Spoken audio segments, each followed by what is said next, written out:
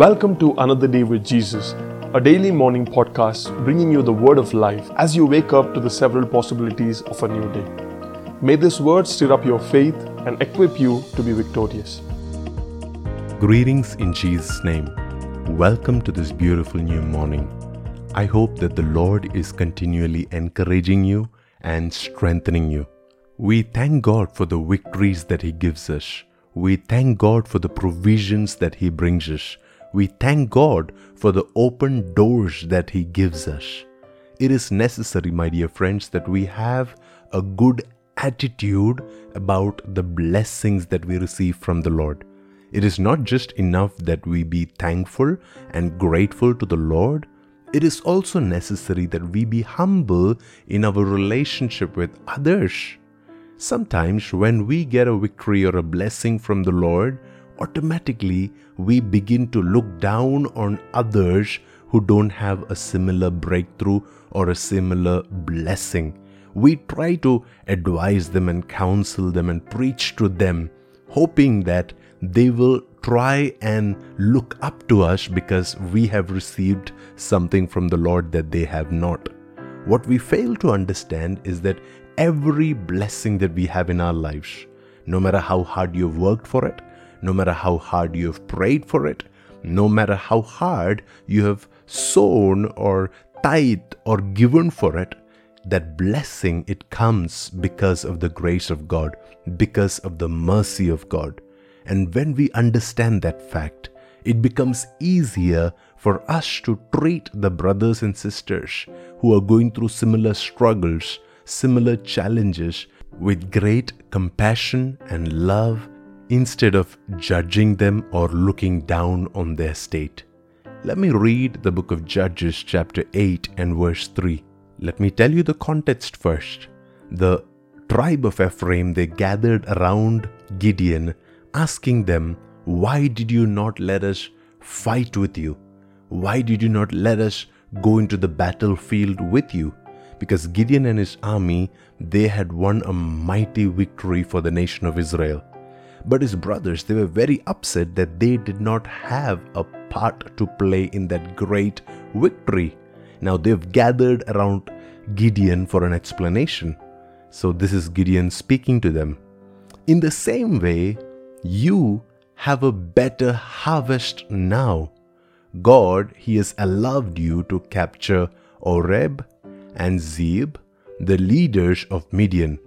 How can I compare my success with what you did? When the men of Ephraim heard Gideon's answer, they were not as angry as they had been. When they originally approached Gideon, these guys, they were boiling with anger. They had seen the victory that God gave the nation of Israel through Gideon, and they were very upset and angry that Gideon did not include them. But the way that Gideon postured his heart and the way that Gideon explained the whole thing to his brothers, the Bible says it just calmed their heart and they were not as angry as before. So what did Gideon really tell them? Gideon said, "Guys, look at the victory that we have received and look at the victory that you have always had in your life. Our victories, it is not really great compared to the victories that you have received." Now, technically speaking, that was not logically true. That was not factually true.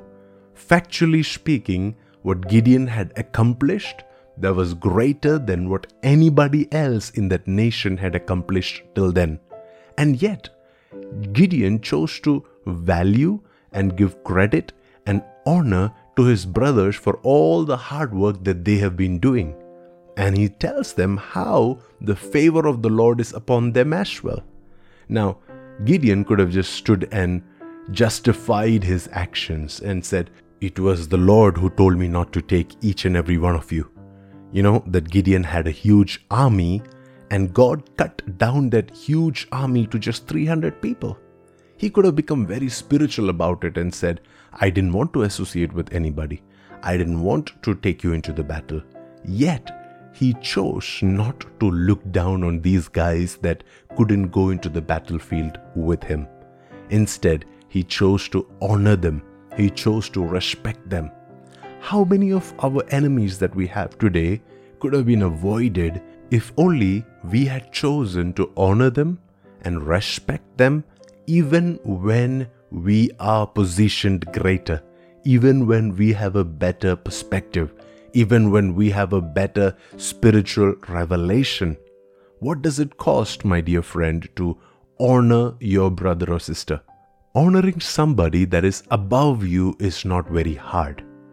But honoring somebody that is below you, that doesn't have as much blessings as you do, honoring them and still appreciating the favor of God upon their lives, calling out the light that they already experience and they already enjoy, calling out the goodness inside of them, that it requires serious maturity.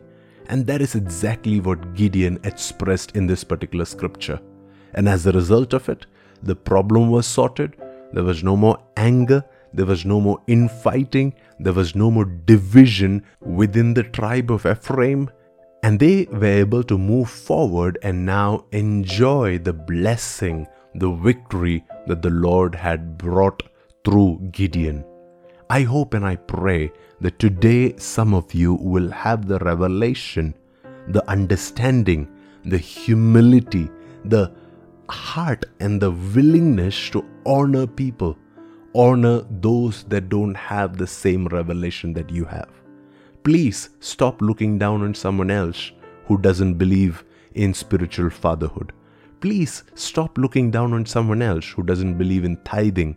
Please stop looking down on someone else who doesn't understand the value of being in a church. Can you just learn to appreciate the little that they have?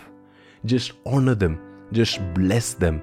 And at the right time, they will also be able to partake of the grace and the favor and the blessing that is upon your life. And today, if you're going to take this revelation to your heart, the Lord will give you divine favor in each and every one of your relationships. Let's pray together. Father, we thank you for this beautiful morning. We thank you for giving us a lesson from the story of Gideon. We pray that our hearts will be postured to honor and love and serve even the people that don't have everything that we have. We thank you for this word. In Jesus' name we pray. Amen. We hope you have been blessed listening to the Rhema Word of God. Please contact us at pastorpreeti.com for any queries or help. May the presence of the Lord go before you this day.